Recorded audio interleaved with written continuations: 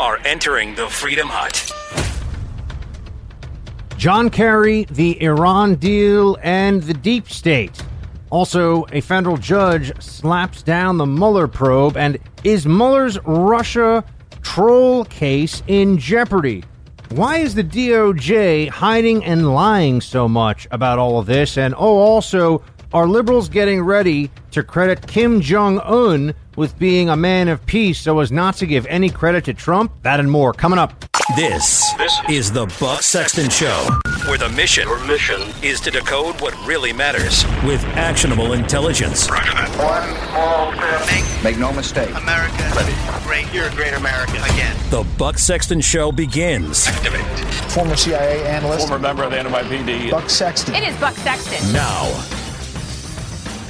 Welcome to the Buck Sexton Show, everybody, live from the swamp here in Washington, D.C., also known as our nation's capital. A lovely and charming place, at least in terms of the weather and the historical sites and museums this time of year. We have much to discuss, as you might have gotten a sense of in our our preamble to the Buck Stravaganza that we're going to have here in the Freedom Hut.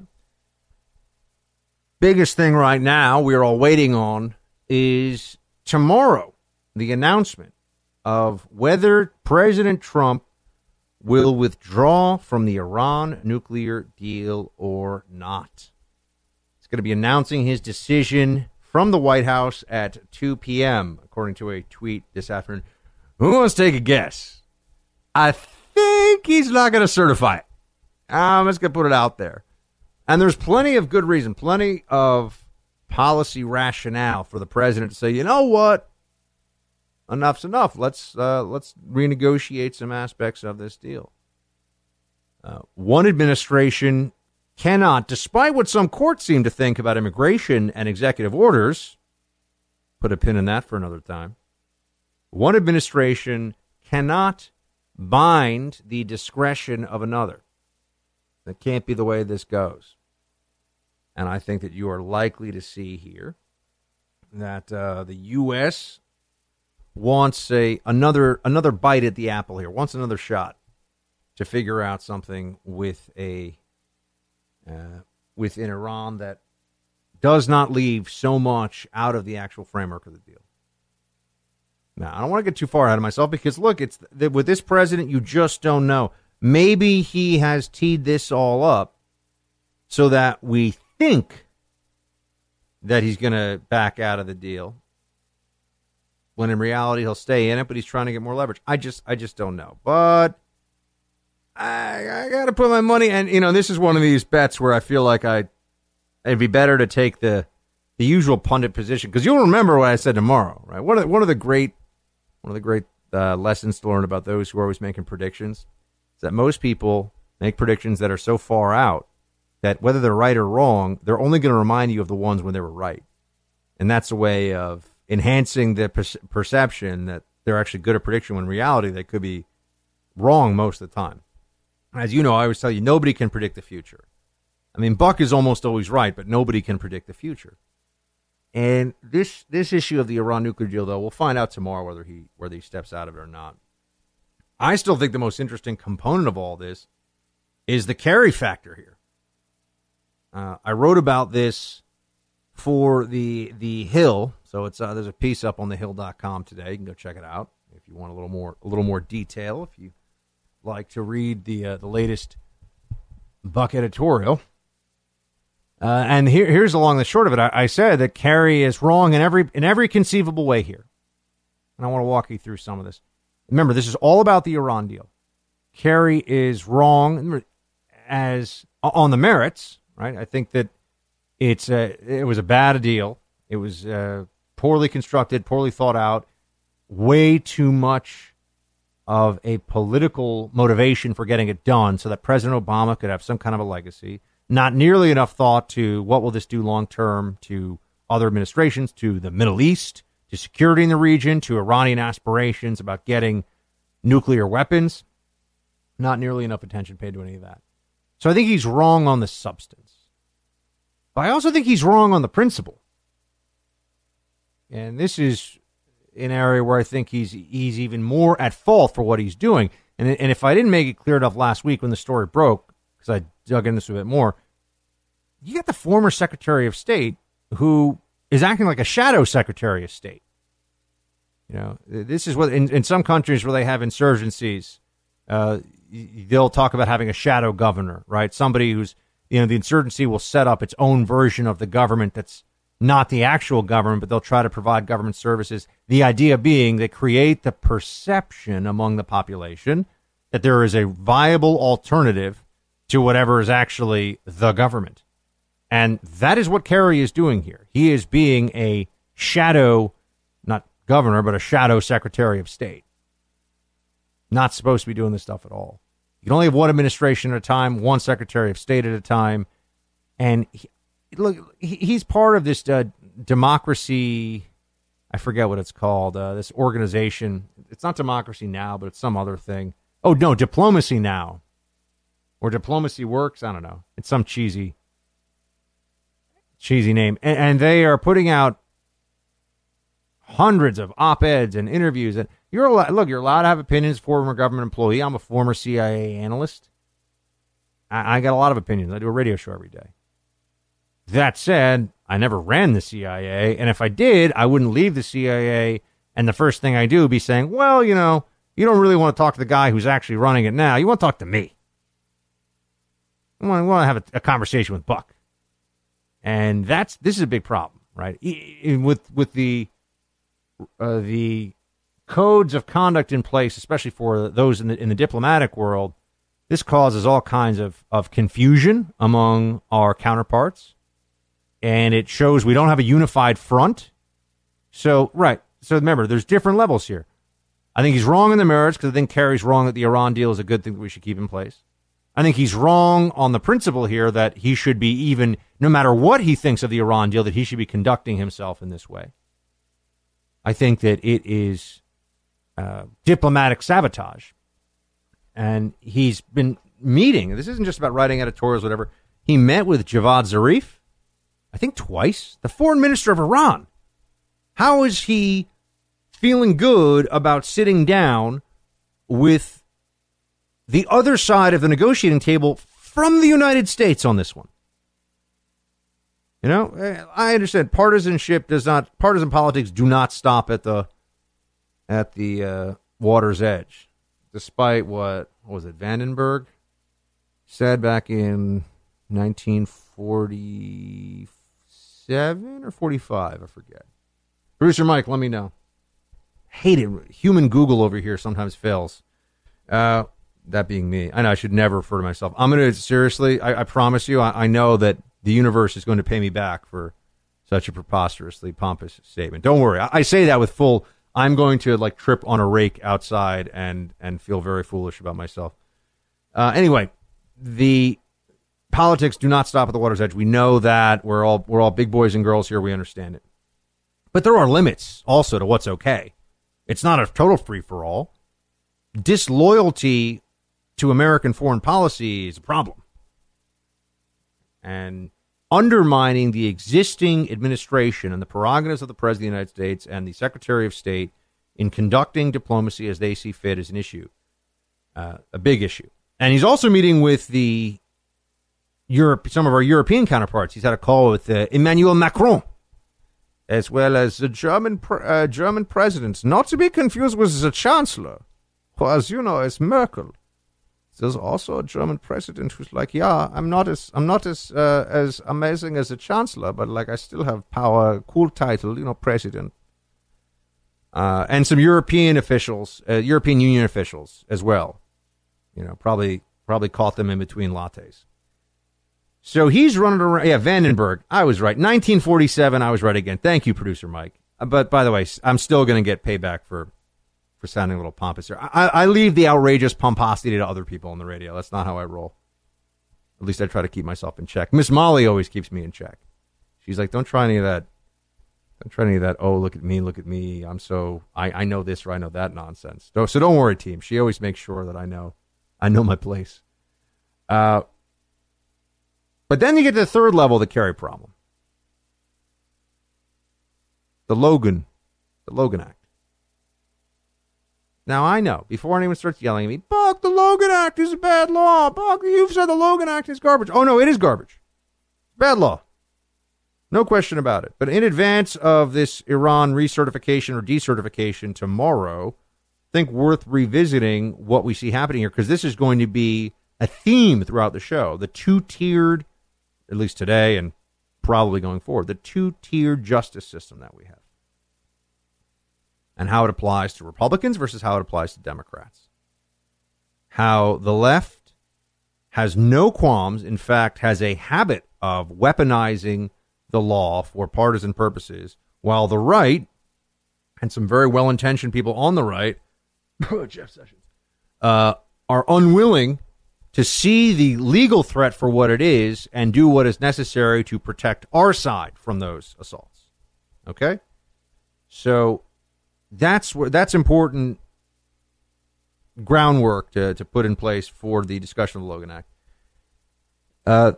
The Logan Act is garbage, law from 1799, never been everyone, let's start it this way. Everyone's kind of an expert on the Logan Act now, right? We're all like, oh, the Logan Act, that's such nonsense. You know, let me tell you, the one time they thought about using it was actually at the state level in the 19th century, blah, blah, blah, blah, blah. I think it's from 1799. And it never been used. But why do you know what the Logan Act is? This is an important question. Why are you familiar with the Logan Act? 'Cause I know you are. You listen to this show. I know you read the newspapers. You know what's going on.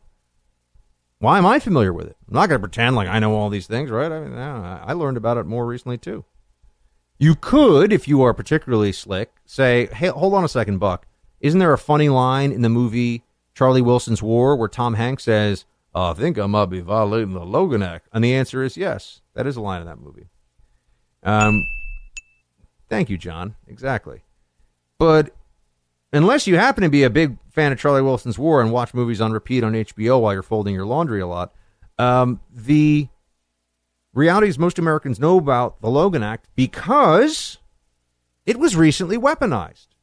Oh, not against John Kerry, and that's not going to happen, by the way. Even though his violation of the Logan Act as a statute, flimsy and unconstitutional as it may be, is way more clear and way more egregious than anything that Mike Flynn did. But the problem with the Logan Act is that it's become quite clear that it is to be kept on the shelf, a dusty old relic that no one cares about or uses until there's a Republican who can be bludgeoned with it. Then it's a statute. Then it's a law. You might say, well, but Buck, hold on a second. But they haven't prosecuted Flynn under the Logan Act. Oh, I know. They play dirty, but they're slick. They know what they're doing. Sally Yates, who I've been telling you all along, and you know this, is a much bigger player in the hashtag resistance at the DOJ than we have even yet found out. Clearly, ideologically opposed to Trump in ways that erase whatever better judgment and ethics and integrity she may have. Sally Yates, in her congressional testimony, made it clear that she considered a possible violation of the Logan Act as grounds for sending the FBI to go and question General Flynn. We'll get more into that question later on, which is another important thing. Why is it that General Flynn, it seems increasingly clear, didn't lie but was prosecuted anyway? But if you are going to use federal resources to investigate somebody for a crime that has never been prosecuted, that you have no interest in prosecuting, how could it be made any more clear that you are a partisan hack on a seek and destroy mission? I don't think it could be any more clear. How could it be any more obvious that there was, in fact, a deep state element working against the Trump administration? She said a violation of the Logan Act caused her to be concerned. This was in front of Congress. This is not some theory I've got. Concerned, and that at least in part led to FBI agents questioning Flynn, which led to them saying he lied, which led to his guilty plea. Well, where's the concern now over John Kerry? In advance of the Iran deal, I mean, the foreign policy implications here are quite clear, very obvious. Yes. They've all forgotten what the Logan Act is now. They all pretend it doesn't exist anymore. And you see, this is the way that they play the game. There is no honest, judicious application of the law. There is no real effort. I had judicious was such a hard word for me to say a second ago. There's no real effort to apply this in an even fashion. They think that they're playing for higher stakes. And so if they have to sacrifice integrity and impartiality along the way, they will. And that's why you won't see a prosecution of John Kerry. That's why you won't even see a questioning of John Kerry under the Logan Act, despite the fact that if that is a law that ever had a purpose, it is to prevent exactly what the former Secretary of State did. But there's a whole lot of other problems we have here. I read through the entirety of the transcript from the Judge Ellis Manafort hearing last week. It's really important, folks. It's really powerful stuff. It tells you a lot about the special counsel. I want to get into that. Also, we've seen more about the redactions that the special counsel or the FBI and DOJ have been requesting from some of these documents. Here's a short version. They're lying to us. They are playing dirty with the American people. They are covering, we call it CYA in the bureaucracy. They're covering their butts. We've got to get into that and much, much more. 844-900-2825, 844-900-BUCK. Team, light them up. We'll be right back.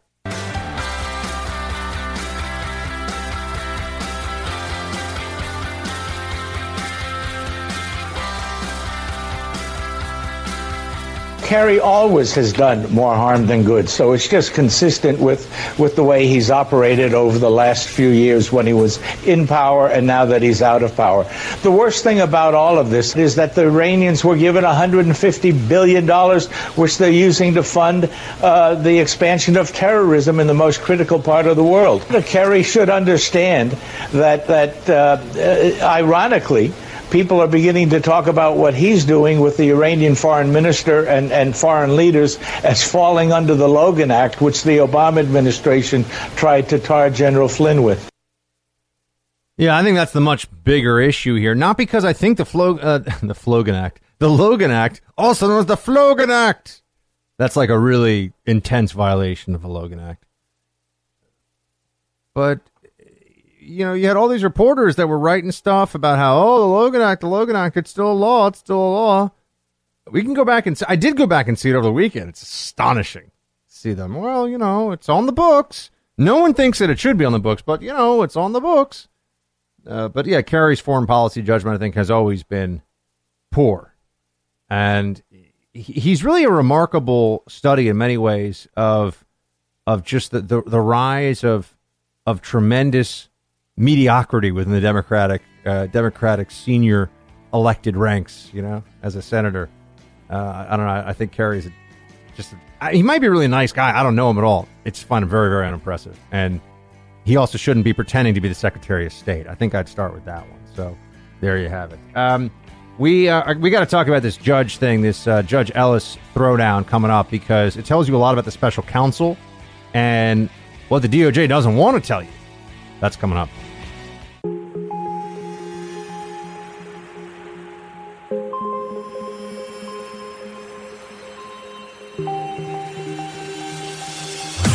He's holding the line for America. Buck Sexton is back.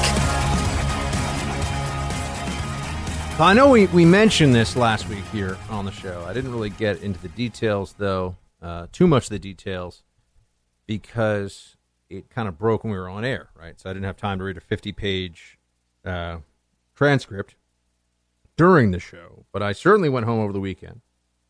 This is the kind of thing I like to do when I'm not trying to find, you know, I was so proud of myself. I had to wear a black tie to everything this weekend. And I'm not trying to brag, but I'm going to brag. Managed to tie my bow tie on the second try. Not the first, because come on, right? I'm not a straight up superhero. But with little help from the mirror, and I was able to get the bow tie the second time. Which, for those of you who don't wear bow ties, but you got to do it like once a year, it's a perishable skill. Very tough. You know, and you watch all these YouTube videos, they make it look like it's all quick and slick and easy. It's not. Very easy to forget about that. But when I wasn't getting ready for a wedding, which I really thoroughly enjoyed, I was reading through this court case, and it's very important. Now, this is just kind of initial motions and motion to dismiss from Manafort's lawyers. And the judge pushed and poked around quite a bit in the area of, okay, what's really going on here? Because he's the federal judge, Judge Ellis, who is, and I can't say the name Ellis without thinking like, Hans, what am I, a method actor? Put the gun away. Die Hard. See, that was like the A+ level, if you can get that quote. But the truth here is that the judge was looking at what this special counsel was proposing, and he's saying to himself, okay, hold on a second. Manafort's lawyers, which includes somebody who had been himself a federal prosecutor for 15 years. So, Manafort's hired some people who they know what's up, right? They're trying to get this whole thing thrown out. They're saying the special counsel doesn't have the mandate to do this. Essentially doesn't have authority or standing to bring the charges that they are bringing. And what you end up finding out about this is that DOJ is playing all kinds of games here, or the special counsel as representatives of DOJ, because they're bringing a case against Manafort that has nothing to do, as Ellis points out, as the judge points out, has nothing to do with collusion, with Russia, any of that. This is straight up tax, banking, wire fraud stuff. That's it. You made money, you hid money, you didn't pay taxes on money. Now, through the course of the transcript from the oral arguments in front of the judge here, it's quite clear that the judge thinks this is a bit strange. Why is the special counsel taking over this case instead of, say, the Eastern District of Virginia, which would be a court in Alexandria, which handles plenty of things like this? And why isn't this just a standard federal case? Why does the special counsel have control and primacy on this banking / wire / tax fraud case that I think could send Manafort to prison for like decades and decades? I mean, the amount of time he's facing for this stuff is pretty astonishing when you get into it. And the judge says, I mean, this is all about getting Trump, right? This is, you guys want him to flip, and you want information about Trump. You want to go after Trump. And, the special counsel's kind of, well, they don't really want to say it. They don't want to go on the record and say, yeah, it's just, that's what we're doing. But it's clear that is what they're doing.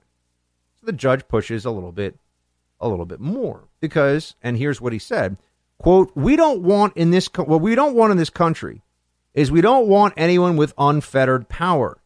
We don't want federal judges with unfettered power. We don't want elected officials with unfettered power. We don't want anybody, including the President of the United States, nobody, to have unfettered power. So it's unlikely you're going to persuade me that the special prosecutor has unlimited powers to do anything he or she wants. So the judge is worried about this. He's saying, hold on a second. And to people out there saying, oh, look, the special prosecutor, they can subpoena and they can grand jury, they can do whatever they want. Yeah, I know. Guess what? Prosecutors could put you through hell if they wanted to. Anyone. I don't care who you are. They could put you through hell if they wanted to, just based on the powers that they have. Right?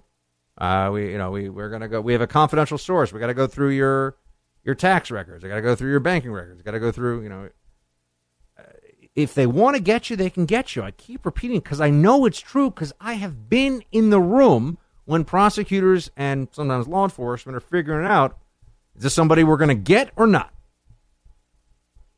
And once you've been around that, you're like, wow, this is pretty crazy. You mean a terrorism case is going to quickly turn into a mortgage fraud case, or is going to turn into a benefits fraud case, or, you go on the list, you're like, oh, wow, okay. And now sometimes you find egregious conduct, you're going to prosecute it because it's illegal, right? But other times you're like, so are we trying to find a reason to prosecute somebody, or have we found something that it would be unreasonable not to prosecute? I mean, these are fundamental questions about our approach to law and the judicial system. You know, you show me the man and I'll show you the crime, right? What's that? Lavrenti Beria, the secret police chief in the Soviet Union. We all know about this. This has been around for a long time. And this judge was pushing back on this. And then the judge says, okay, so you're saying that you guys can take primacy on this. So let me see the memo that Rosenstein put out there. And this is how that went. Quote, so your argument that we said this was the scope of the investigation. Remember, this is Judge Ellis to Manafort's the people prosecuting Manafort, the special counsel. So your argument that we said this was the scope of the investigation, but we really didn't mean it because we weren't required by any law or regulation to say what the scope was. I understand that argument, but it kind of invites, come on, man, you said that was it. But I think your argument goes on, and you say, look, the May 17th letter isn't the end of it. There's the August 2nd letter, and in the August 2nd letter, it's expanded considerably because it then says Russian government is number one, and then it goes on to the Ukrainian government, which is never mentioned beforehand. I know this is getting in the weeds. I do think this is all really, really important. And, you know, we could talk about like Kanye's latest tweets later on or another time. The judge is saying, okay, so you say you have standing here, but you're also saying that you have a mandate here to do this. But you're also saying that this was laid out in a letter. But then when I point out to you, me being the judge and them being the special counsel, that it's actually not really covered in the letter, you say, well, the letter doesn't bind us. Well, if the letter isn't what creates the framework for the special counsel to operate, what is in fact the special counsel not allowed to investigate? And then one of the responses that came out as well, their letter is redacted, sir. So you, the federal judge, we can't show you in this setting. They will later, they say, in a classified setting in a SCIF, which the judge goes through this whole back and forth with them. But some of the letter isn't even allowed to be made public. They say it's classified. So now a letter that lays out the authorities, the special counsel's position on this is the letter that creates their authority, does not limit them. It doesn't really say what they can and can't do. It doesn't determine what their authority is. They can't share what's in the full extent of a letter anyway, and it wouldn't matter because they're not bound by it. So you start to get a little bit of a, whoa, hold on a second. What is really then the full scope of this investigation's powers and authority? And what you would take in response, what you would have to say in response to that is, hold on a minute. The special counsel was a creation, right? The special counsel exists within within congressional statute and within DOJ regulation.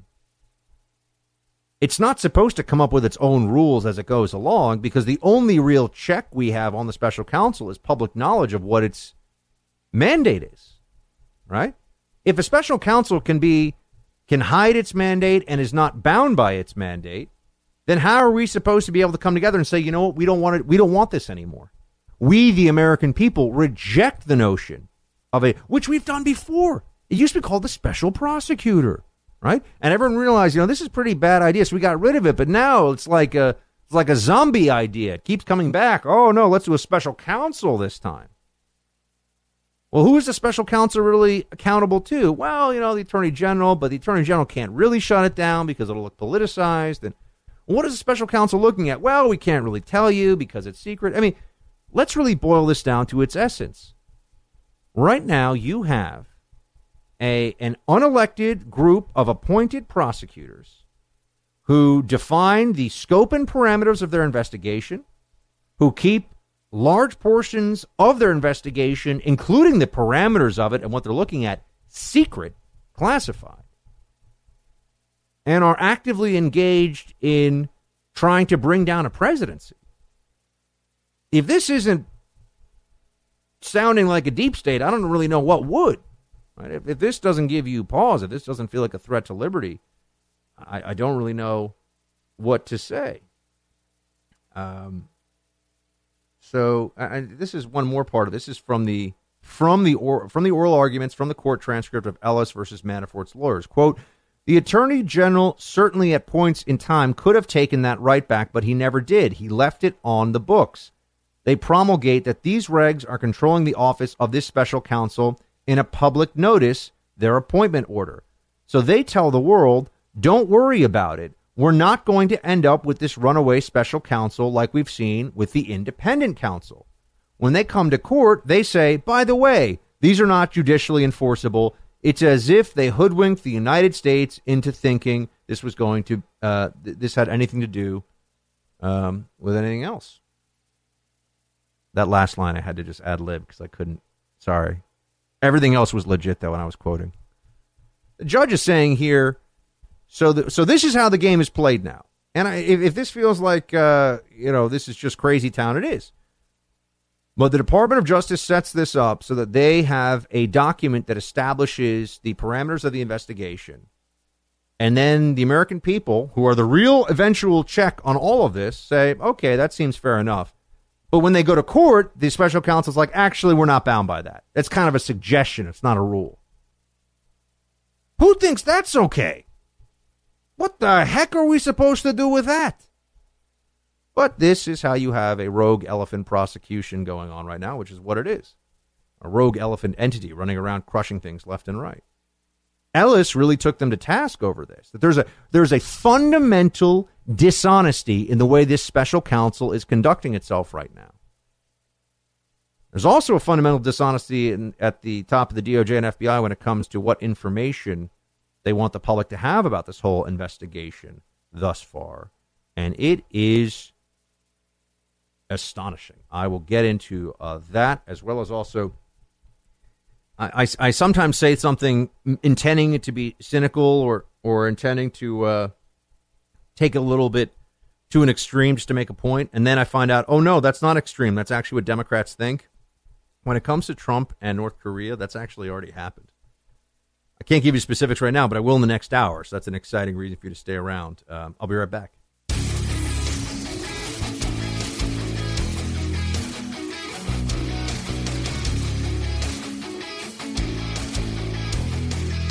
The judge here is saying, you don't really care about this. You're just trying to get Trump, and for that reason, I'm wary of this case.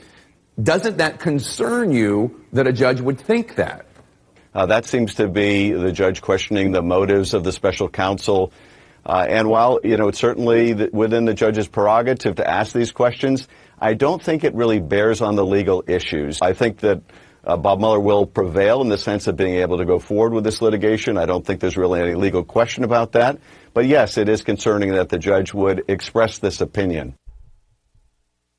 Is it concerning that the judge has, that was Adam Schiff and Tapper over at CNN. Is it concerning that the judge has the opinion, or that the judge should have to be in a position to express that opinion because it is so very obvious what is going on with that case?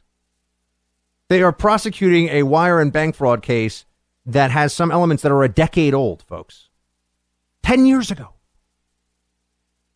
So you do want to ask the question at some point, is it okay if Mueller were to find something that was still within the statute of limitations, let's say, against anyone from 20 years ago, and use that to flip them to see if they'll go after Trump? What are the outer limits here? I just want to know where they actually fall for the special counsel. This is all very troubling. And also on top of that, you have a DOJ and an FBI leadership that don't seem to want to share a whole lot of information with the American people when it comes to what they're actually doing. This is Devin Nunes, who I know they hate Nunes because he actually fights back on some of this stuff. But here's what he had to say about Congress, which is exercising its legitimate oversight authority on issues of what the FBI is doing, right? Those are statutory bodies, FBI, DOJ. Congress has the, not just right, the obligation to know what they're doing so that it can do its proper oversight of them. And these agencies seem to think that they can just hold stuff back. You're seeing a lot of this. Special counsel doesn't really want to tell a federal judge what's going on with their mandate. Doesn't really want to tell Congress what they've been up to. How is that supposed to work? Play clip 2. So we've asked for very important information. It's still classified, right? This is the problem with a lot of this investigation. Sure. Because of the way they conducted the investigation, most of this information is classified. 2 weeks ago, we sent a letter to Attorney General Jeff Sessions, a classified letter. Per usual, it was ignored, not acknowledged, just completely ignored. So last week we sent a subpoena, and then on Thursday we discovered that they are not going to comply with our subpoena. The only thing left that we can do is we have to move quickly to hold the Attorney General of the United States in contempt, and that's what I'm going to press for this week. They're going to hold the Attorney General in contempt. Huh. Jeff Sessions, where are you, buddy? Give us a call. Tell us what's going on here. But there needs to be much more of an emphasis on releasing information to the public, because here's the real bottom line of all this, folks. We are the only real check on the deep state. You cannot rely on the state to do its own house cleaning. Hey, team, no matter what kind of day I have ahead, whether it's going to be absolutely crazy, full of freedom spreading and battling all kinds of insane libs, or just sitting back and chilling, I like to start my day the same way, with a nice cup of coffee. Hot or iced, doesn't matter. There's only one choice for me: Black Rifle Coffee. Black Rifle is veteran-owned and operated, and these guys are all about liberty, individual rights, freedom, the Second Amendment, and supporting our armed forces. Their coffee is also delicious, by the way, so you're not just supporting veterans, you're getting a great product in the process. It is a win-win-win all around. Check it out for yourself. Go to blackriflecoffee.com/buck. That's blackriflecoffee.com/buck. Use the coupon code BUCK15 for 15% off. That's BUCK15 at checkout. Become a subscriber. Have your Black Rifle delivered like I do each and every month, and start your day the same way with Black Rifle Coffee. Go to blackriflecoffee.com/buck to check out more. Buck Sexton. Your mission: decoding the news and disseminating information with actionable intelligence. Roger that. One small step. Make no mistake. America. Ready. Great. You're a great American. Again. This is the Buck Sexton Show. Activate. Former CIA analyst. Former member of the NYPD. Buck Sexton. It is Buck Sexton. Now. Welcome back to the Buck Sexton Show, team. Great to have you here as always. Before I get into all the latest in the political scene, just a note about what's going on in Hawaii. If you haven't seen it, the footage is incredible, as in hard to believe, like hard to have credibility. It looks like something that somebody might have created on a computer using, image altering technology, also known as Photoshop, right?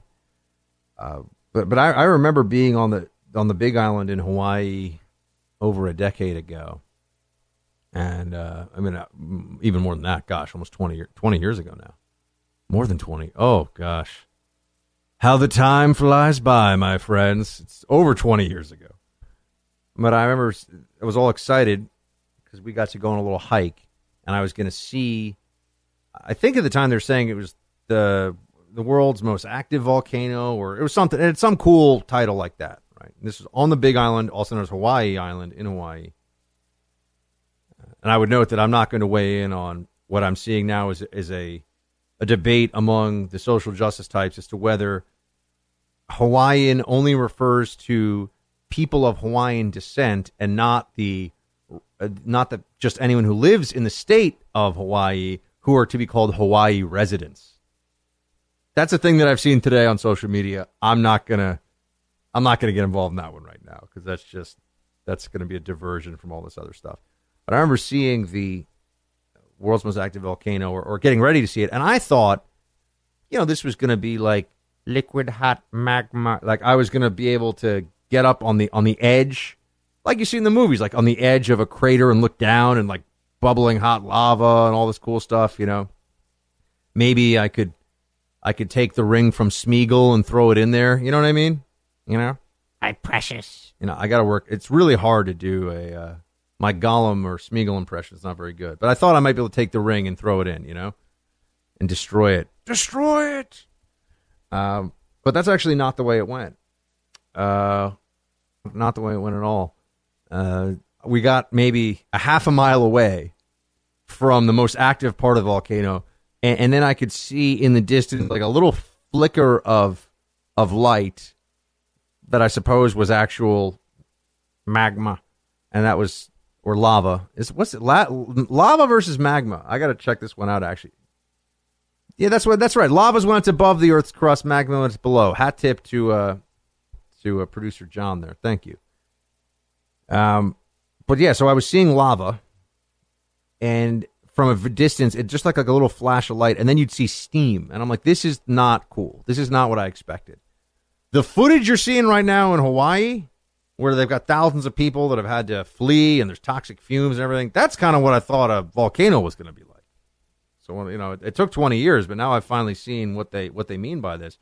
There's video of the lava actually just moving across a highway and taking a vehicle.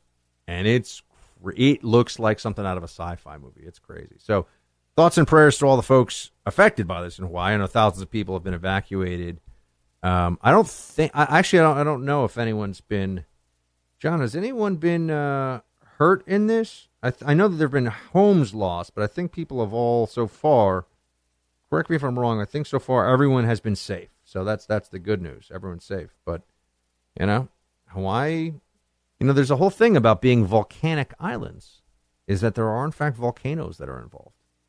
And every once in a while, we get a reminder of that. So hope everyone's okay out there, but it just made me think about this. Oh, pardon me. Two dead from the fumes? I thought everybody made it out alive. Was it from fumes? Do we know? We don't know how? Okay. Well, I'm checking it out now. We've lost two. Pardon me. I thought everybody had made it out. Okay. So anyway, just some thoughts on Hawaii. What's going on out there? If you haven't seen that, I wanted to share that one with you. And then I wanted to go into this just for a little bit. Just for a little bit here. What we find from because this is a little bit of a continuation of what we're talking about last hour, but what we find from the files, and Andy McCarthy has a great piece on this on National Review, cannot commend it to you enough, that the redactions that the FBI has been insisting on when it comes to its reporting on all things related to Russia, the redactions are completely and utterly indefensible. They are all about CYA. Cover your behind. They are all about preventing, at a minimum, preventing bureaucratic embarrassment. And that's not allowed. But again, this falls in the realm of regulation, not statutory law, right? So when the FBI, when it comes to what's classified and what's not, if it is found that you are in fact overclassifying, which is a great way for a bureaucracy to hide its malfeasance from the general public, but if in fact you are found to be engaged in that, no one goes to jail or anything. There's not some big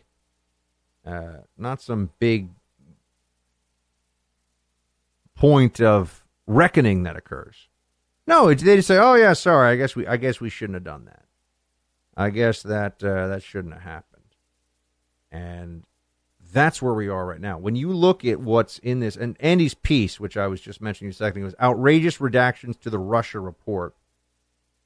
And this is specifically from the report that the House Intelligence Committee released, where they said they didn't find any Russia collusion, which, Democrats are ignoring it. They're saying it's all partisan, and this whole thing is partisan. I mean, anyone who's taking an objective and adult view of it knows that this is just a giant partisan brawl that a lot of people are pretending is about protecting our democracy, and we know that's all nonsense. But here's what they didn't want to come out. Did the FBI agents really believe this kind of this connects what we were talking about before with Yates and the Logan Act? By the way, Yates said that she was worried about the conduct of Flynn on the phone call with the ambassador. I take that to be, and everyone else that I know and think knows what's going on, was that the Logan Act was the excuse to be worried about the conduct, right? But she was a little cagey with her wording there. But Flynn is the guy who is waiting to be sentenced for lying to the FBI.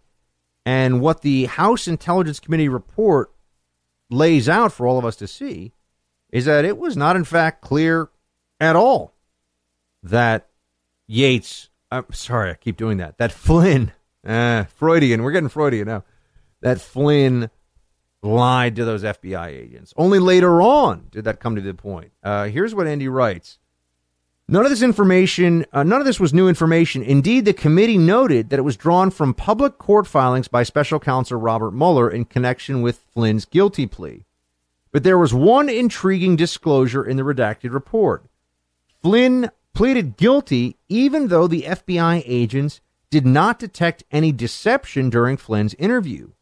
There was no elaboration on this point, no discussion of why Flynn was interrogated by FBI agents in the first place, no insight on deliberations in the FBI and Justice Department about whether Flynn had deceptive intent, no explanation of how he came to be charged months later by Mueller prosecutors, even though the trained investigators who observed Flynn's demeanor during the interview did not believe he lied. This news that Flynn's interrogators had not sensed deception was not altogether new. It had been reported by then FBI Director James Comey, who had made this revelation in closed session testimony before the committee on March 2nd, 2017.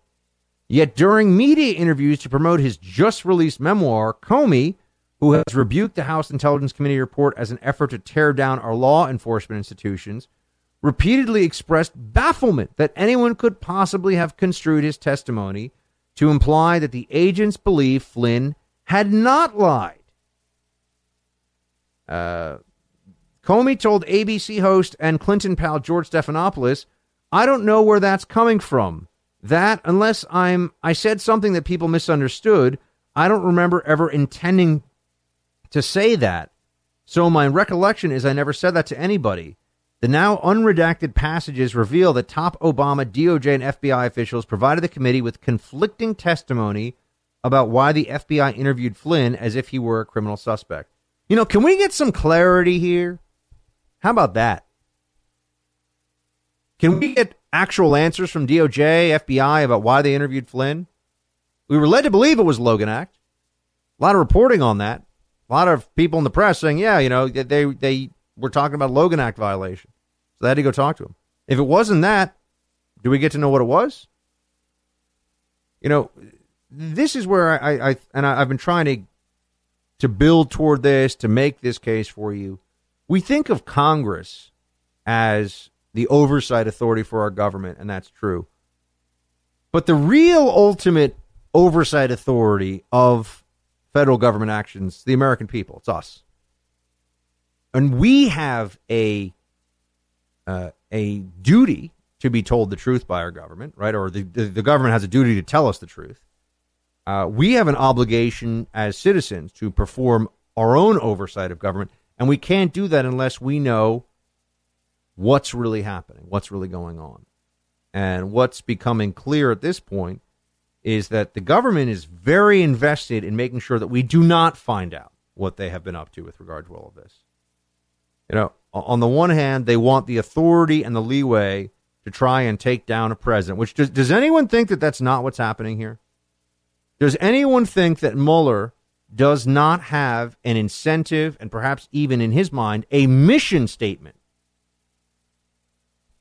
of bringing down the Trump presidency one way or another, either by giving fodder to the Democrats for impeachment and removal proceedings or by actually bringing a criminal indictment? Because I would like to hear, if someone really wants to make that argument publicly in good faith, I would like to hear it. I don't think they do. I don't think they will. And then that leaves us with the following. If that is what's happening, don't we have a right to know why it's happening? Because the truth is right now we don't. The truth is that the DOJ, the FBI are actively playing hide the football. They're actively stymieing, denying, refusing congressional oversight. And the rest of us are left to just sit here and say, okay, I guess maybe at some point we'll be told the truth, that this will cease to just be this partisan squabble and we'll get the answers. And I don't think that's the case. I think we're going to be in full-on partisan squabble mode for the foreseeable. Unless we demand to find out more, unless we demand to know what's really going on. It's getting dirtier and dirtier all the time, what's happening here. And the stakes are getting higher, too. They are either going to take down this president or the FBI and the DOJ will never really be the same in the eyes of the American people. Never mind the media outlets that have been running with the story for over a year now. Do we really think it's acceptable to go through all of this and to find out that there was no Russia collusion, but, there was like some little tax stuff here or there that maybe they could get somebody on? That's what this country's been. We've been put through all this for that reason. It's the same thing, by the way, when you look at the possibility of a subpoena of the President of the United States from Mueller. If there's not a damn good, ironclad criminal reason for this, right, a criminal case reason for this, the idea that you would have an inferior executive of the federal government subpoena the commander-in-chief just because should be unthinkable. He doesn't get to do it just because he's curious. Mueller shouldn't get to do it just because he wants to know some things here and there. We have not even had the identification of what the crime is that Mueller's investigating. And then there's one more part about all this I think is interesting. What's going on with the Russia troll farm investigation? There's a little bit of a setback. I'm not saying it's definitive, but a little bit of a setback for the Mueller squad on that one. Which getting some people to say, wait, hold on a second. I thought that was open and shut, right? Trolls are trolling. Got to be able to find them, shut them down. That shouldn't be that difficult. Oh, but it is. But it is, apparently. Details on that. And then also Kim Jong-un versus Trump. Who will the media give credit if there's a historic peace agreement? I think you know the answer to that one, but I'm going to have some fun with it. And Hillary's still whining. That's not a surprise. We can talk about that if we find it useful. And we've got a whole lot more, teams, so stay right there. We'll be back.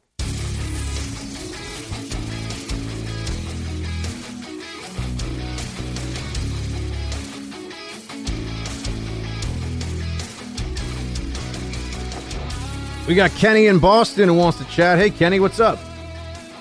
Hi, Buck. Something's puzzling me, and I want to try to channel your great intellect to delve into your mind and to otherwise pick your brain, as it were. We're now hearing talk of potential contempt of Congress and even articles of impeachment for Sessions and Rosenstein, perhaps even. So now I know that Eric Holder was actually held in contempt of Congress, a previous Attorney General. So my somewhat rhetorical question is, does any such action that Congress might take have any bite to the back, especially when it's in relation to the Department of Justice, or is it just really all for show? Also, I'm surprised and saddened that you dislike the Beatles, especially. No, hold on. Let me take these in reverse order. I don't dislike the Beatles. I just think that we are all forced to worship everything the Beatles ever wrote and performed and recorded because they're the Beatles. And that's just objectively problematic when you listen to some of the songs. I do not dislike the Beatles. I agree with that. I dislike Springsteen. He is objectively the worst, but that's a separate conversation. And I agree with that. Okay, well, see, there we go. On your serious policy point, though, about holding the AG in contempt. Yeah, the answer, Kenny, is as far as I know, it does not have any bite, right? I mean, AG Holder was held in contempt, and he was like, "Yes, so what, punks?" And he was right. Nothing happened. And that was on, obviously, a very serious issue having to do with Fast and Furious.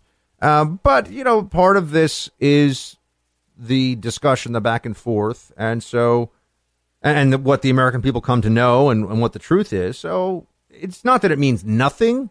It's just, it's for the optics, as they say down here in the swamp, because we're getting swamp-tastic. Does that make sense? Well. Did we lose Kenny? I think we.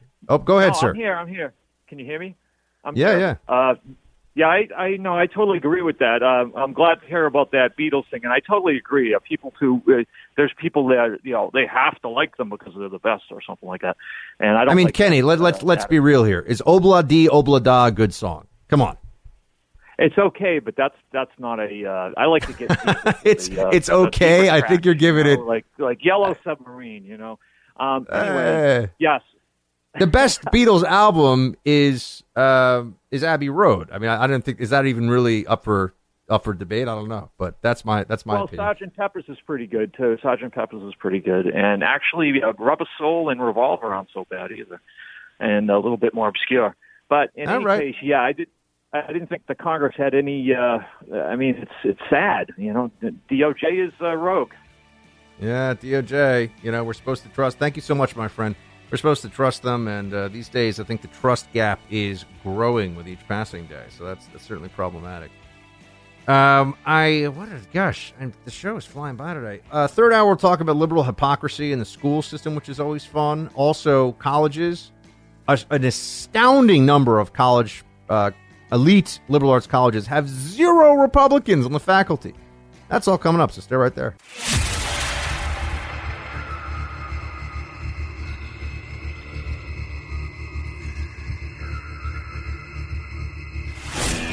He's back with you now, because when it comes to the fight for truth, the buck never stops. Before I get into some more substance here, just wanted to point out that I didn't realize what a buzzsaw I was walking into when I was just hanging out. I went back up to New York City over the weekend. I was hanging out, and I figured I would, sometimes I just want to get the party started. I just want to get the conversation going. That's what I do. I walk by and I'm like, bam, little spikes in the conversation, online, in person, wherever I may be. And so I wrote what I thought this was a stream of consciousness list, okay? But I wrote the 5 best TV characters of all time, according to Buck. That's all. That's all I did. And they were, and yes, in fact, I put them in this order. And now, maybe it was too much to say characters of all time. I should have said my lifetime, because people are saying, what about MASH? And I'm like, well, I never saw MASH. So, what about, I know some of you are going, boo! What about other shows that ended in like the 70s? Okay, I don't know those shows. So I do accept that there are some limits to my understanding here. But here are the 5 best TV characters as I put it out there. Agree or disagree, that is up to you. Number 5 on my list, Dwight Schrute, The Office. Dwight Schrute is amazing. It's a truly memorable character that manages to carry a heavy comedic load season after season. Number 4, Omar from The Wire, the drug dealer, or rather the armed robber who only robs drug dealers, but also lives by a code of the streets. Very interesting character. Number 3, Tyrion Lannister from Game of Thrones. Need I say more? Dare I need I say more? Radio is hard, folks. Let me tell you, radio hard, Buck say. Number 2, and this probably, this was a valid criticism. This probably, number 2, I went with Ron Swanson, Parks and Rec. Probably should have been number 1. Greatest TV character of all time. Number 1, I went with Coach Eric Taylor from Friday Night Lights. I didn't think this would be controversial. Almost 900 comments. I was going to say 1,000, but that's almost 900 comments in response to this. I didn't think I was going to get so lit up, but it did. People put up Frasier from the show Frasier. I would accept that, to be sure. What else do we have here? A lot of people saying Seinfeld. A lot of people saying Jack Bauer, and that's fine. I do it because I want to just get I'm trying to be not provocative, but just I want to get something started. I want to see what people have to say about this. We all have opinions on TV shows. We like to share them. It's fun. It's engaging in the mind and all that other good stuff. But I have to tell you, there's some people who, when I write this, they're like, "Who gives you the right to say this?" They get really mad at me. I'm like, look, I'm not saying that this is objective fact, although my opinions do tend toward the objective fact realm. Clearly, this is an invitation for people to come up with their own versions of the list, their own. So if you have the 5 best TV characters of all time already in your head, and you disagree with my list, you would change my list, you have your own list. officialteambuck@gmail.com or facebook.com/BuckSexton. Let's see what you got. If I see some really interesting lists, I will certainly share them on the air. But yeah, a lot of folks, almost 900 people, bam, weighing in on that one right away with their own list, or to tell me that my list is terrible. I don't think that. I mean, Ron Swanson is in the top 5. I don't care what anybody says. Other than that, I'm pretty open to negotiation on this one. Okay, now I've got a hard turn, which in radio is tough. In TV, sometimes it can be even harder because you're like, I'm going from a happy story to, oh my gosh, a really serious story. So in radio, maybe it's actually harder in radio now that I think about it. But so that's why I'm telling you, hard turn into something else. Because I got breaking news. I got breaking news for you here. That the Attorney General for the state of New York, Eric Schneiderman, very well known for being a social justice, climate justice, I think that's a thing, warrior. He is, this just happened while we're on air. He has been accused by 4 women of subjecting them to non-consensual physical violence, according to the New Yorker. Schneiderman has been one of the most vocal, he's a Democrat, of course, one of the most vocal politicians out there when it comes to the Me Too movement. So he's one of these guys, we're gonna go after people that engage in any kind of sexual harassment, sexual abuse. He's been cheering this whole thing on, and now he has been accused by 4 women of sexual violence, I think physical violence during sex. Here's what he said. This is Schneiderman's statement to the New Yorker. In the privacy of intimate relationships, I have engaged in role-playing and other consensual sexual activity. I have not assaulted anyone. I have never engaged in non-consensual sex, which is a line I would not cross.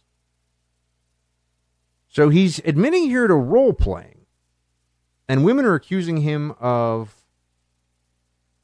violence against them during sexual activity. So, what I take from this is, I'm assuming, and maybe I'm reading into this too far. I'm assuming that Schneiderman is a guy who's into like S&M, right, or bondage or whatever. I legitimately do not have much in the way of knowledge or expertise on this subject matter, so I'm trying to just read between the lines here a little bit. That strikes me as interesting because this is kind of for those of you who are Billions fans of the show Billions on Showtime, big show, very good show, very entertaining. The U.S. attorney in that is a bondage and submission person, what do we say? Is into that. He's into that. How about we'll just say it that way. And now here we have currently the Attorney General of New York, who I think is saying that he's into that, but is now also accused of violence during those sexual acts by 4 different women, which I don't know I don't know what the details are. I don't know any of that yet, and we'll see. But it is noteworthy because one big Democrat official with, I think, maybe not presidential aspirations quite yet, but certainly thinks of himself as a national. Yeah, I know he's the Attorney General for New York. A post once held by Eliot Spitzer. Good job, New York. You're really turning out the best. Yeah, thank you, John. Well played. So here we have a guy who, though, certainly thinks of himself as a national-level Democrat in the conversation with other national-level Democrats, and is very vocal about how much he supports the Me Too movement and all that. And turns out, at least right now, it's all alleged, not proven in court. We'll have to see. But turns out he might have his own Me Too problems in a pretty big way here. So we'll continue to look at this one. All right, but that just broke as we were on air. I hadn't seen that story before, so I wanted to share it with you. Yet another story of at a minimum, alleged high-profile sexual misconduct, one kind or other. And it seems like Attorney General Schneiderman's into some, at a minimum, into some kind of freaky stuff. But I guess we'll find out more as we find out more. 844-900-BUCK if you want to call in. Oh, I've got to tell you about the Kim and the... wait, I've got a few things I've left on the cutting room floor right now. Update on where the Mueller... Remember that Mueller indictment of all those troll farms, the Russian troll farms? Kind of an interesting update on that. Maybe we'll handle that when we come back, but also where the Trump-Kim Jong-un summit stands, and also who do we think the media is more likely to credit with anything good that comes out of that summit? Which is another way of saying, when the media looks at Trump and Kim Jong-un, who do they find more detestable?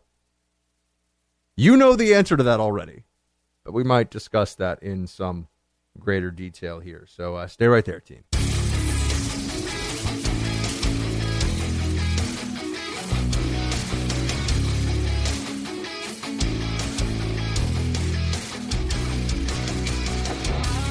Team, I just did some speed reading of the New Yorker piece that I referenced about New York State Attorney General Schneiderman in the break, and wow, a lot of detail. It's a New Yorker piece. Is this Ronan Farrow? Yeah, Ronan Farrow was one of him and Jane Mayer wrote this piece, and I went through it as fast as I could. It's a pretty long piece. And he's Schneiderman's in trouble. The real accusations here are that he likes to be violent with women, that he would hit women that he was having relationships with. So that means he's scum. But we'll see what ends up again, assuming the allegations are true, which we will find out more, I'm sure. But there's a lot of detail in this, and the sourcing claims multiple individuals corroborating it. And then on top of all that, not only does it allege that Schneiderman enjoys hitting women, he also would threaten them based on his post as a senior law enforcement official. I could have your phones tapped, I could have you followed. One of them even says that he would. It said if they, if she ever left him, he threatened her safety. So Schneiderman is. We'll see. I mean, I'm going to assume that unless he's going to try to claim that all this is completely fabricated, which would be possible, but quite a position to take. I think he's done for. And if he hits women, as he should be. So I did look into this a bit more, and want to just give you that up because it was breaking news as we're on the air, and so I said, hold on a second, what's really happening here? Another individual caught in this Me Too moment that, at a minimum, might end his career. I don't think he's going to face any criminal charges for this, from what I've seen. I don't think anything would be under the statute, and they couldn't prove it anyway. But his political career is over. All right. Gosh, where was I in all of this? Oh, yeah. A few. So switching gears here. I remember, what was it, a few days ago? I tweeted out. I'm trying to find it right now, so I can give you the actual specific quote that I used. And it was basically, that 6 months ago they were saying, media 6 months ago, Trump's tweets are going to start a nuclear war. Media 6 months from now, North Korea always wanted to make a deal. Trump deserves no credit for it. I joked around about that. I mean, it's mostly true, but I was joking around with it. Because I think that just the media dishonesty when it comes to their coverage of Trump. I think because they say Trump lies, and he does have some tendencies to, what's the word? What's the way to say this? He can be loose with the facts, I think, as some have said, but on not particularly important stuff, generally. But that doesn't absolve the media of their responsibility as people that are in the business of, supposedly the business of truth-telling, from telling the truth. But on this North Korea summit, as it's coming up here, I think it's quite clear that they are preparing for what they view as the worst possible eventuality here, which would be that Trump is actually successful. There is a deep and abiding concern among members of the media that Trump will, in fact, get somewhere with his North Korea overtures. And so they're already, I'm trying to find this piece right now. It just happened, but I think it was in the Washington Post. Who deserves the credit if this works out? Kim Jong-un or Trump? And you're starting to see pieces about how, well, it's Kim Jong-un. Okay, here we go. I found it. I want to make sure. This is an opinion piece, the Washington Post, but I just want to say this is already out there. Should Kim get the credit for the Korean détente? By David Ignatius, one of the most celebrated columnists in the Washington Post and one of the most celebrated columnists in the whole mainstream media establishment. Oh, wow. They're already setting the groundwork, folks. You'll see more of this. It'll move from the opinion section to the front page news analysis section to just the hard news section, right? There'll be an evolution of this storyline that if in fact the Trump administration manages to get a major ground-shaking breakthrough with North Korea, there will be a huge effort to say that this was really the Kim dynasty's doing, that Kim set the groundwork. Kim's really more of a humanitarian than we've ever thought in the past. North Korea is not quite the totalitarian dictatorship that we've all been led to believe. There's some little offshoots of civil society here and there, and a moderating influence from the latest member of the Kim regime here with Kim Jong-un. It's going to be so crazy, but I'm telling you it's going to happen. Now, maybe the summit goes nowhere. Maybe this doesn't actually turn into much of anything. And if Trump fails, then we already know they're going to say, oh, he's a buffoon, and it was always doomed to failure, and all the rest of it. But I would just note that they need to start seeding the field now with, they need to hedge their bets here a little bit. Maybe if things go really well, it was Kim Jong-un that brought us to this. Maybe if this is a historic breakthrough and worthy of a Nobel Peace Prize, and the media has to choose who is a more deserving recipient of that Nobel Peace Prize, Trump or Kim Jong-un. And again, I think this is still low probability that we're even going to be in this situation. But if they have to pick, we all know they would much rather hand over that Nobel Peace Prize to a guy who until now has been presiding over the most oppressive, militaristic, and authoritarian state on the planet. That tells you a lot about what they really think of Trump. I mean, it's out there. Like I said, we're going to talk about the hypocrisy of liberals when it comes to schools coming up, which is going to be quite a topic. And then also college professors are not Republican in numbers that will blow your mind. Coming up. Nine Line Apparel is a veteran-owned and operated patriotic lifestyle brand, and they're a give-back company, too. So Nine Line is proud to announce a partnership with NASCAR driver Jeffrey Earnhardt to give back to the children of our nation's fallen. From now through May 9th, go to NineLineApparel.com to get their Remember the Fallen Memorial Day shirt. And with each shirt purchase, you have the option of submitting the name of a fallen soldier, and these heroes' names will cover Jeffrey Earnhardt's car at the Coca-Cola 600 over Memorial Day weekend in Charlotte. The charity that Nine Line and Jeffrey Earnhardt are partnering with is Angels of America's Fallen, whose goal is to support the children of those lost due to military service, whether in combat as a result of injuries or suicide related to PTSD. Support our fallen heroes. Go to www.ninelineapparel.com to get this exclusive Memorial Day t-shirt and all of their other patriotic apparel. Again, NineLineApparel.com. Buck Sexton. Your mission: decoding the news. and disseminating information with actionable intelligence. Roger that. One small step. Make no mistake. America great. You're a great American again. This is the Buck Sexton Show. Activate.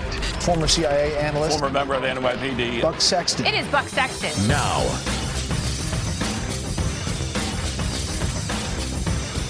Welcome to Hour 3 of the Buck Sexton Show, team. If you want to call in, 844-900-2825, 844-900-BUCK. Also, don't forget, we take your messages, thoughts, comments at facebook.com/Buck Sexton. Liberal hypocrisy is one of the primary threads that we run through this show on a regular basis, right? It's one of the topics we return to time and time again. Because I think, as I have stated, that liberal hypocrisy is a defining characteristic of the progressive mind. That to believe the things they believe, it is only possible to do so based on what they know their own personal actions would be, their own personal preferences are, if they create separate tracks. You know, the basic way of saying this is do as I say, not as I do. That's a mantra for progressives. That's actually a central theme of the progressive left. And the issue of school choice, which is something that the left is so energized on. I mean, the leftist activists just want to rip anyone's head off who pushes school choice, is such a perfect example of this. You know, they hate Betsy DeVos, this woman who's a billionaire who spent her whole adult life, or at least last couple of decades of it, trying to help underprivileged, predominantly black and Hispanic children, but just underprivileged children as a whole, have a better shot at a good education. The left hates her. She is in that same category of high disdain on the left as Scott Pruitt, of course, because of the EPA stuff, as Zinke, just because he's like an alpha male former Navy SEAL that, you know, they don't like that either. He's the Interior Secretary. But on the issue of school choice, we keep running this experiment and seeing the results, and the left won't change their tune on it. And I return to this situation in New York City, and it's really interesting. And for those of you who are like, Buck, it's New York, it's not my problem. Yeah, but just remember this, because I assure you, it is only a matter of time, if you have kids, before you deal with something like this in your school district, your school board. I assure you that progressive groupthink from the Department of Education at the very top in D.C. on down is affecting the majority of schools in your state and probably in your county.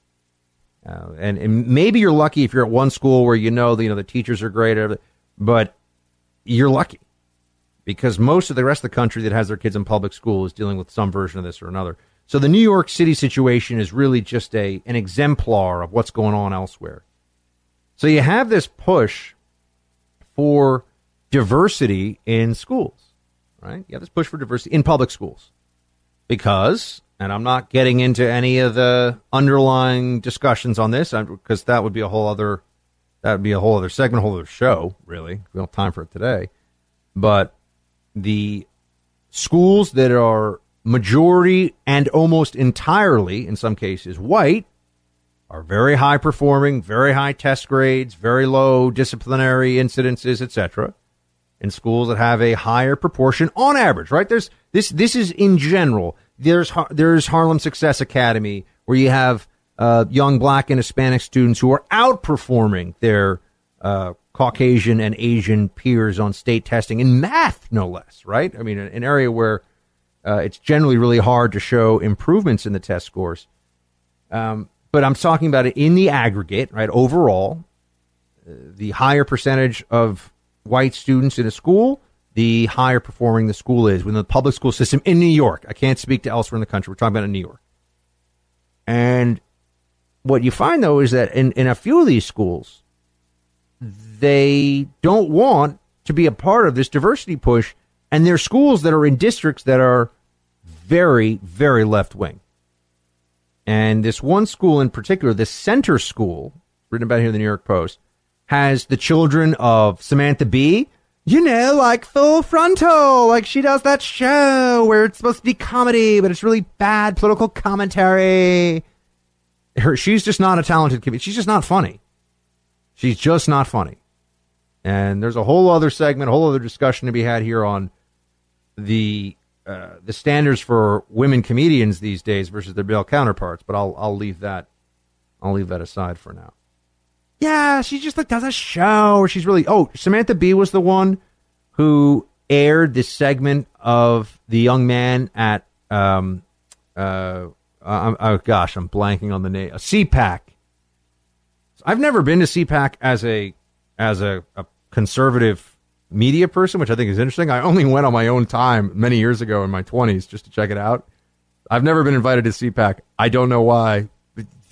It is what it is, folks. Seems kind of strange to me, but that's cool. They can do whatever they want. Anyway, but the young man at CPAC who they said had a Nazi haircut who actually was battling cancer. Remember that? That was Samantha Bee's show. So she's hilarious. Louis C.K., he of let me expose my man parts to women I work with and do things to them in front of them. That guy? Yeah. And Cynthia Nixon, who is from Sex and the City. She plays the lawyer, the kind of red-haired lawyer in Sex and the City. She's now running for, John, is it governor of New York? Nobody thinks Cynthia Nixon can win because Cuomo is a genius. But yeah, Cynthia Nixon is going to be running against him.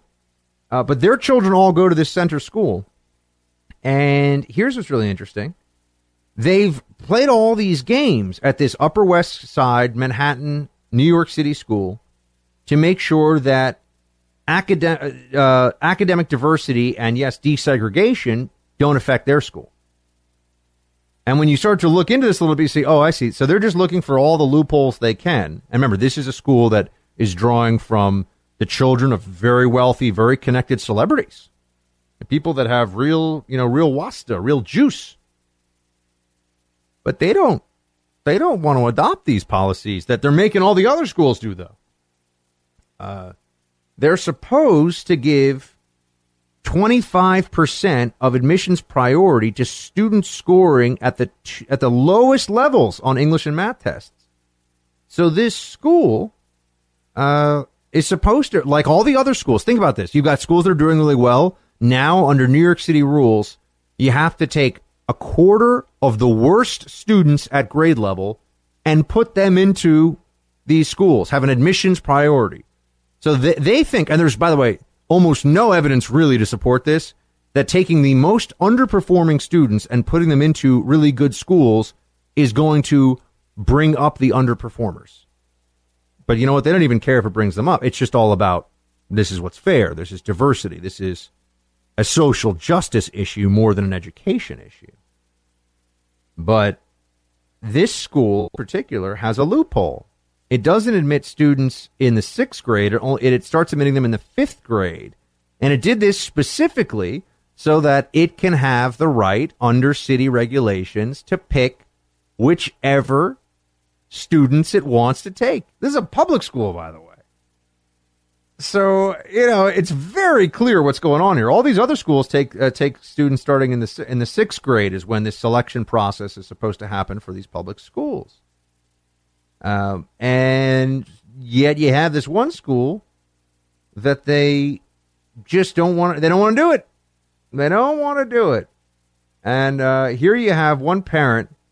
I'm sorry. Here you have the 83-year-old co-founder of the school saying, or parents saying of her that she's been able to run the school the way she wanted. Parents are saying here, they wish it was more integrated. I wish they took many more low-income kids and kids who weren't performing well on the test. That's what parents say to the papers. And yet that never happens. The school doesn't change. Could change its policies tomorrow, doesn't change its policies. Oh, gee, you mean that a school that has parents who have connections politically to City Hall and to the media gets to create a little enclave of, we're just going to have a school of high performers and everybody else gets to just be part of this social experiment of putting the worst students possible into the good schools? Oh, yeah, that's right. This is the classic liberal mentality at play and they're using kids as pawns in this process, and they're sacrificing people's futures. So remember, liberal hypocrisy is on full display, especially when it comes to educating their own kids versus educating your kids. You need to make sure you have the best information at your fingertips possible if you're going to operate your business at maximum efficiency. That's where Global Verification Network comes in. They are the only dual-certified, veteran-owned background investigation and vetting company. There are a lot of people in this space, but you know what? There's only one dual-certified, veteran-owned background investigation company, and they're also federally certified as a veteran-owned small business. On top of that, all the work is done here in the States. Global Verification is headquartered in Chicago. They've got risk mitigation experts who will work with you whether you're a startup or a Fortune 100 company. None of the data or client information you give them is ever offshored, and when you call them, you get a person to answer any questions you have. Call 877-695-1179. That's 877-695-1179, or go to MyGVN. That's mygvn.com. Come back. I've got a whole lot more to talk to you about, team, so stay with me.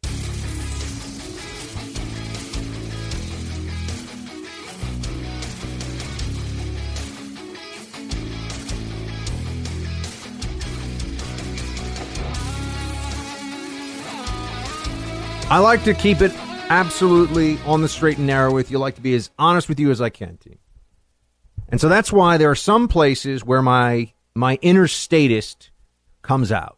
You know, there are some areas of life where all of a sudden, liberty-loving, even libertarian-leaning Buck is completely overtaken by just make it stop. I don't care who does it in the government. I don't care what they have to do.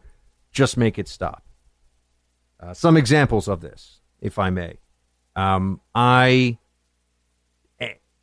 some of you are going to get very mad at me for this, and that's okay. But government saying no smoking allowed in public accommodations like restaurants, things like that. Yeah, I'm in, as a non-smoker, I'm in favor of that. Is that free market based? Is it fair? You know what? Probably not, and I don't really care because I want what I want. See, but it's important to know when you're taking that mindset. It's important to know when you're letting your little progressive tantrum throwing monster out who just wants the government to solve his problems for him, right? Do I like it when... Now, we can get into a whole discussion as to whether some municipal regulations over things like noise are in fact overreach or if they're completely covered under police powers, which are delegated to the states, right? There are some places where I'm not sure I'm being that statist, but nonetheless, I like a bit of statist intrusion. So smoking is one of them.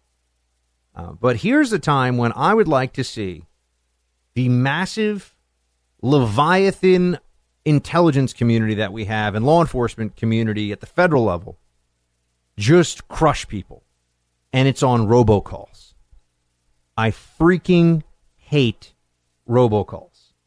For some reason, oh, by the way, please don't, I love you all. Don't send me an email that says, Buck, have you considered being on the do not call registry? Home slice, I practically invented the do not call registry. I'm all about the do not call registry. I'm on it. I've checked and rechecked. I got a list. I'm checking it twice. I'm the Santa Claus of anti-robocalls. Like, I want to spread the good word out there to as many people as I can to stop this nonsense. But it's getting a lot worse. It's getting a lot worse. This is a problem that I would like federal intervention on. Because it seems like a small thing. It seems like a small thing until, I don't know, maybe you're doing a podcast interview and all of a sudden you get a phone call on your landline and you're like, who has my landline number? It must be important. Maybe it's a family member, and you pick it up and it's, hello, would you like to go on a cruise because you've won our competition? Just give us your bank account routing information and your email and your home address, and we promise everything will be fine. Some of you, by the way, know that my impersonation of one of those robocalls is phenomenal. Because that's exactly, you've probably even gotten that robocall. Hello, it's Susan from the call center. You're like, no, stop. You know? And, there's another one that goes, because here's what happens. And I want to throw things whenever this happens. But there's one of the robocalls, one of the better known ones, where you answer and there's silence for a second. You know, they're trying to get really tricky. So you go, hello? Silence. And then, oh, I'm sorry, I had to put my headset on, so I'm so happy to talk to you. You're like, oh, now we have the head fake with the headset to get me to actually engage with this robocaller.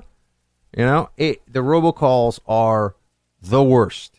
And there was an article in the New York Times over the weekend about how there were 3 billion robocalls in April alone. Think about that. Okay? This is a pestilence. This is an auditory plague. And, you know, for some reason, and I read this piece, and I'm like, yeah, they're saying it's tough to track people down and whatever. The FCC, the FCC exists, you would think, to handle things like this. If I give my information, you know, to somebody, I do not expect that they can call me for the rest of eternity without any consequence, even after I've asked them to stop. And email went through this for a while. I mean, there was a time, and some of you remember this. This is back in the you've got mail, like back in that era of the internet, that there were concerns that email spammers were just going to kind of overwhelm the system and overtake things, whereby all of a sudden you'd have email spam filling up your box so much that it was going to, you know, and then they had to come up with filters and all this other stuff. We don't have any good filters for phones. They're getting around the do not call registry, and there's all these different robocall centers that have been set up. A lot of them are running scams, I would note. And I just want to know what the federal government is doing. I mean, I don't like to make it always, you know, this big, you know, hey, you know, why are they looking at Russia collusion when it could be over here dealing with the FCC, you know, and making the robocalls go away. Hey, I'm not saying it's that's, although I am, I suppose, saying that because I just did. But the federal government has tremendous resources. And usually, you know my favorite analogy here, it's the blind giant, right? The blind giant doesn't get a hold of you, you're fine. If it gets a hold of you, you're done. You're screwed. Somehow, the FCC, in the era of digital information and everything leaves a footprint and everything can be tracked, they can't shut this stuff down. I would like them to take, this is, like I said, my inner statist is joining in the fray here. I would like there to be some massive fines handed out to robocallers. Like crippling, destroy their business and bankrupt the principal's fines. Because they are, first of all, a lot of them are running scams. So they're straight up trying to defraud people of their hard-earned savings. But on top of that, think about the quality of life hit that we're all taking here when now they call my cell phone. They call my landline. Hello. I do not want a robocall ever. In fact, I have a personal rule where if I get a robocall from a company, unless there's a really good reason, I do not want to do business with that company anymore. So it's like I keep a hit list in reverse here. Anyone who reaches out to me and they're like, you know, hey, would you like to buy this timeshare? Not only is the answer no, but whoever you're affiliating yourself with in this call, I will never do business with again. That all said, the market's not enough here because the incentives are so strong for this continued harassment that it's not going to stop. So I want, as I was saying, I want to unleash my inner statist and crush the robocallers. If they can track down Russian troll farms and Facebook sock puppets and all this other stuff that, quite honestly, I didn't even see during the election. And I'm just being honest with you. I didn't even see any of that stuff. But if they can spend millions of dollars of federal resources to do that, how about they shut down the billions of robocalls that all of us listeners are probably getting? As you can see, I'm a one-man crusade here. I'm trying to end robocalls. I'm trying to end car alarms, backup alarms for cars and vehicles. Buck's got a full plate. Got a full plate. All right, stay with me, team.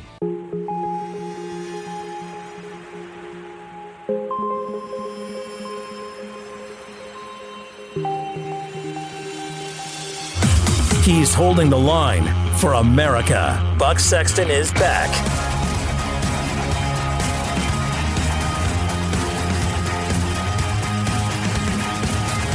The National Association of Scholars does not sound like something that you're going to get a particularly exciting article from, right?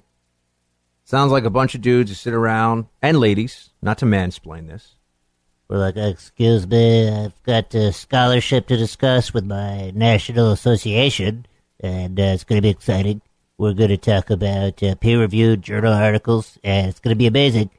Hey, you know, they're all like comparing pocket protectors and who's got the oldest patches on the sleeves of their 30-year-old tweed jacket, right? That's what you figure.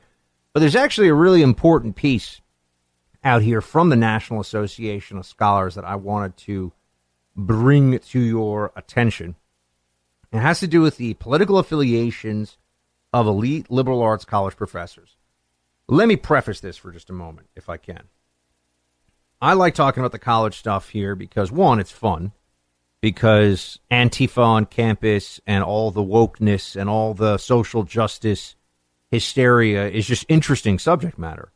But also, as we have seen, and I think it's irrefutable at this point, campus culture turns into American culture very quickly, or at least liberal American culture. And they are the laboratories for some of the craziest, most progressive ideas. So when you see things on a campus, things like cultural appropriation, it's only a matter of time before that is then something you're dealing with in the workplace. When you're, having lunch with friends and that annoying friend of a friend you don't like shows up, or when you're watching TV or the news, cultural appropriation starts getting used as a term. I mean, just even the popularity of words like cisgender. I've told you before, I like to think that I have a pretty robust vocabulary, although people who use the word robust too much tend to be people who have run out of good words to use. But I had never heard the word cisgender until 3 years ago, I think, maybe 4 years ago. Never even heard it. And now I'm hearing it all the time. And cisgender really just means gender. But they've created this whole other categorization where it's, oh, that's your biological gender. Oh, you're like male versus female. Oh. Anyway, college campus culture is important for all these reasons. And that's why when I see this article in the National Association of Scholars, excuse me, sir, that you have 39% of colleges in this very important sample, which I'll get into what the sample is in a second. 39% of American colleges have not a single full-time, tenure-track Republican PhD on the staff. My friends, that is almost half. And we're looking at about 40% here. Roughly 4 out of 10 of the top 51 of the 66 top liberal arts colleges in U.S. News and World Report. This is crazy. 78.2% of the academic departments in the sample in this study have either zero Republicans or so few as to make no difference. I got to tell you, I thought at most of these schools that you'd at least have a handful, that you have almost 40% of these schools that are in the top tier of liberal arts colleges. Not a single Republican. This is just crazy. And you got to figure this is affecting future generations in terms of their politics, but just also what they're learning, how they're learning it, in ways that we can only begin to measure. And anyone who starts to say things like, well, liberals are smarter or liberals get degrees and that's why that's just laughable. There's no way that half the country is Republican, which it is, and 40% of the top liberal arts colleges in the country have not a single Republican PhD on their faculty. And I guess maybe it shouldn't be so surprising to me. I was the advisee, I don't know if that's really a word, of Hadley Arkes at Amherst College, where he was the only, at least outspoken, conservative on the whole faculty. He was shunned by many of his peers. He had to take offices where the dean's offices were because the political science department was so hostile to him. He was a tenured professor who was not allowed to. This was, almost 20 years ago now. It's kind of crazy when I say that out loud. but he was a tenured professor, and it was so hostile he couldn't even keep his office where it was. So, we need to pay attention to these things, and action would be nice here. It's one thing to just point it out, but I think that we can see this is a lot more than just maybe this needs to be addressed. Oh, no. This absolutely needs to be addressed. It absolutely does. So, how? Well, that's a tougher question. And I'm not sure I really have all the answers for it. But it's only getting worse. The echo chamber effect is only getting stronger, and I can't imagine what it's like for some of these kids who are showing up as freshmen or first years because, don't want to be gender normative or anything like that. Or gender, I don't even know what the term would be for why you can't say freshman. I don't know, mansplaining or something. I'll ask some snowflakes to explain it to me. We got roll call here in just a minute. Stay there.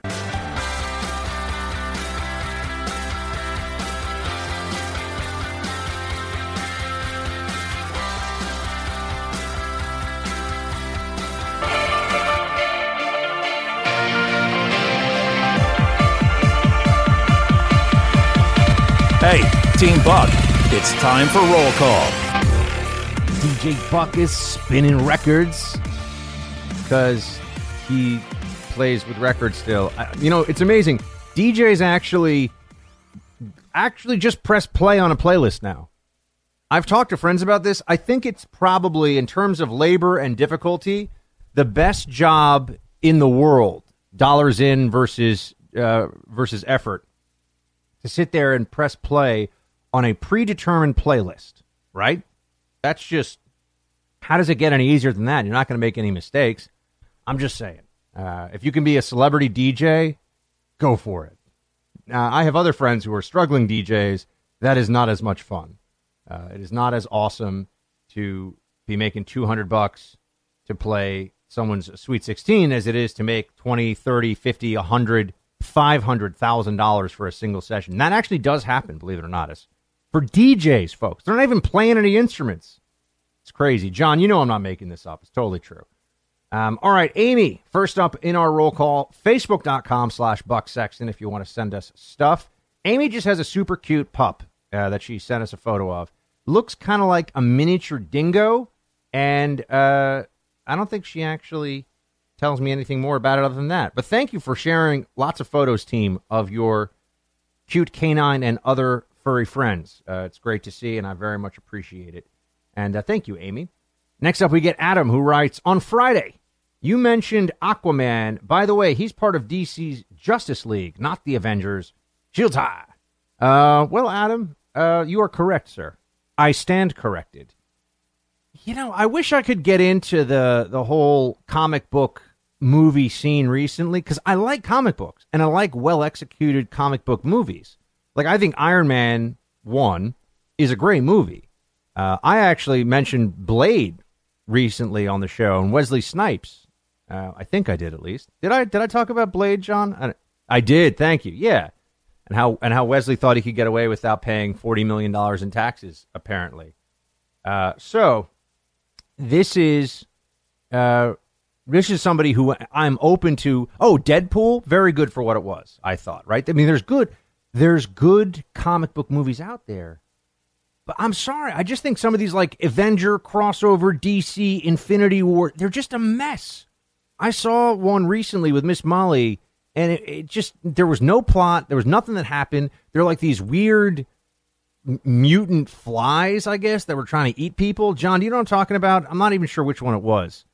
It was Avengers something or other. Not the most recent one. It was the one before that. There was no plot. I don't even know what was going on. It's just a lot of special effects and noise. Anyway.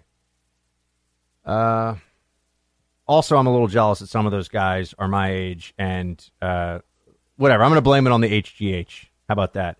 Because they're more jacked than ever. I'm like, I thought I could fade into dad bod obscurity here, but there's like, oh, I'm Captain America. I'm so jacked. He's like, that Captain America guy is my age. Funny, actually, we transition here to Monica. I don't like calling it a dad bod. I prefer calling it a father figure. As always, shields high. I didn't plan that, but that was perfect timing, Monica. Thank you so very much for the kind note.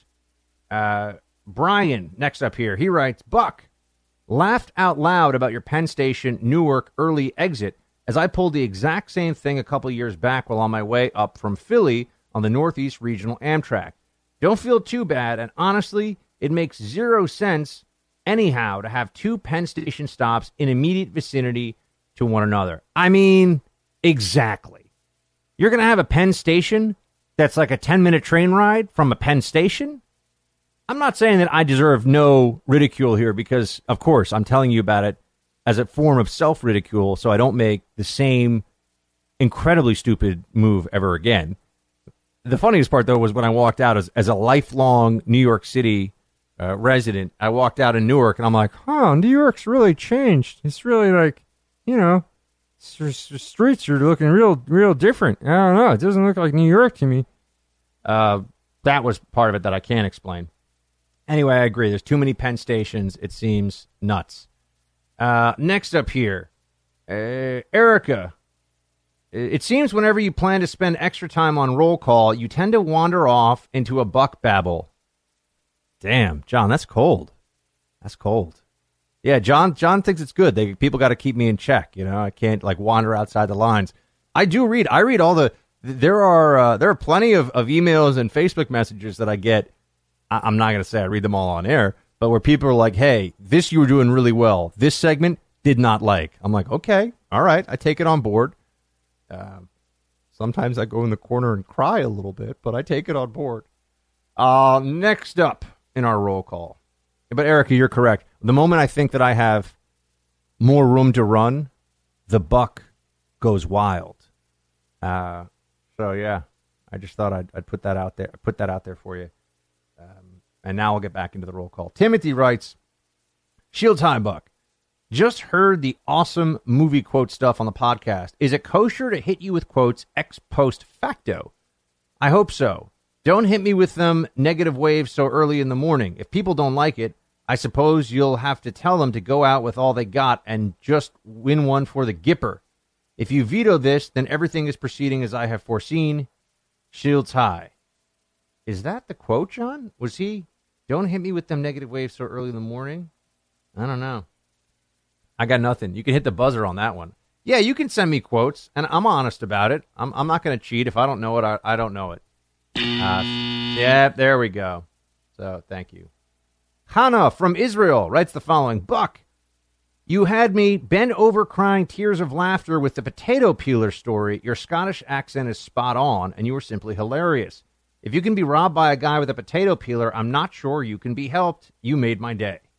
Well, thank you, Hannah. Appreciate it. I'll bring the Scottish into things a little bit more. It's just a tough one, because when your Scottish goes wrong, it goes wrong in a big way. It's not like you were close on the accent, right? It's not like Mike Myers, rather, who back in the day would sometimes switch from doing a German accent to an English accent, and nobody would notice on SNL. He'd be like, oh, yes, guten Tag, my name is Dieter, and I'm here to talk to you about many things. You're like, wait, you just switched. You're not German. You're a British dude. Another thing to note, I saw Johnny Depp get in a little bit of trouble. People are saying Johnny Depp's having something of a meltdown. I'm going to tell you a universal truth right now. This is a Buckism, my friends. You see this with Johnny Depp. You can never trust an American who thinks he's British and wants to be French. It's a rule. It's a rule. And there are no exceptions. And that is Johnny Depp. So no matter what happens now, I'm just saying, you know about the Buck rule. And that's all you need to know. Next up here, Brandon. Love the show and Shields High. I've been a listener since the 2-hour Monday through Friday shows at the Blaze. The first episode I listened to was the Battle of Stalingrad episode. Is it possible to put some of the old history deep dives like Stalingrad and Vlad the Impaler on the Shields High podcast, since you've already done the work for them? Keep up the great work, and your Bernie Sanders voice is my favorite. Brandon, you're a man of great taste. I appreciate you writing the note. And yes, all the previous episodes of Shields High will eventually find their way to the podcast, the Shields High podcast. It's just a question of timing. I've got a few things. So the plan, just so you all know, is to start a kind of weekly, like I think it's going to be middle of the week podcast. We're going to call the Freedom Hut with Buck Sexton. And that's just going to be a little separate thing where I can just let it loose and have some fun with you all. And it'll be some news commentary. It'll be some accents. It'll be maybe some guests. It'll be kind of a grab bag of awesome that we're going to do in addition to the radio show. That's the plan for right now. So I got to get that launched. Next week, I'm not trying to delay this. I promise. I'm just being told this as I go along. Next week, I can tell you all about my exciting career maneuver or move. The reason I'm down here as a part-time Swamp resident right now is I'm gonna tell you all the details next week, and it'll be fun because there'll be some press attached to it and some other good things. But we're gonna be doing a lot more of what we do here in the hut. That I can promise you. And yeah, there you go. And I will get Shields High back in the action. William, last one here. Buck, Shields High, you're awesome. Best radio show in the history of radio shows. I like to lobby on behalf of the terror. Just wait until it starts getting crazy. Give terror a chance. All right, William. First of all, thank you for being so very kind and telling me you like the show. It means a lot. As I always tell people, radio is the heaviest lift of anything you can do in the media world because it's just on you, and you care so much about your audience, and you respect their time so much that no matter how you feel, no matter what kind of mood you're in, you got to show up, you got to do it, you got to, carry the show the way you're supposed to. So I really do appreciate all the kind words about it. It's not like it ever is lost on me at all. In fact, quite the contrary. It keeps me motivated, keeps me going. And as to the terror, all right, William, on your say-so this week, I'll go back and check it out. I tried to get Miss Molly to watch Boondock Saints recently. I'm just letting you guys know she was having none of it. All right, I'm going to roll into the end of the show here in just a moment, but I've got to tell you about one of our fantastic sponsors. It's really important to make sure that you give back to those who have served this country, and Nine Line Apparel is a veteran-owned and operated patriotic lifestyle brand that really believes in that maximum. They are a give-back company, and they have announced a partnership with NASCAR driver Jeffrey Earnhardt to give back to the children of our nation's fallen. So up until May 9th, if you go to NineLineApparel.com, you can get a t-shirt that says, Remember the Fallen, and with each shirt purchased, you have the option of submitting the name of a fallen soldier, and these heroes' names will cover Jeffrey Earnhardt's car at the Coca-Cola 600 over Memorial Day weekend in Charlotte. The charity, by the way, is Angels of America's Fallen. That's what Nine Line and Jeffrey Earnhardt are partnering with, and they support the children of those lost to military service. So please check them out. Go to NineLineApparel.com to get this exclusive Memorial Day t-shirt. Again, NineLineApparel.com. With that, we're closing out the hut today, team. Shields high.